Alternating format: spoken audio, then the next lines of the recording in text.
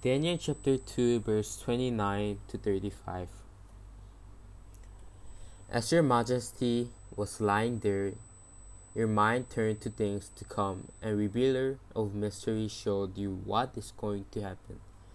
As for me, this mystery has been revealed to me, not because I have greater wisdom than anyone else alive, but so that your majesty may know the interpretation, and that you may understand what went through your mind. Your majesty looked, and there before you stood a large statue, an enormous, dazzling statue, awesome in appearance. The head of the statue was made of pure gold, its chest and arm of silver, its belly and thigh of bronze, its leg of iron, its feet partly of iron and partly of baked clay. While you were watching, a rock was cut out, but not by human hand. It struck the statue on its feet of iron and clay and smashed them.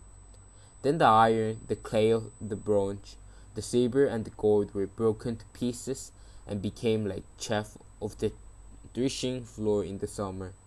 The wind swept them away without leaving a trace. But the rock that struck the statue became a huge mountain and filled the whole earth.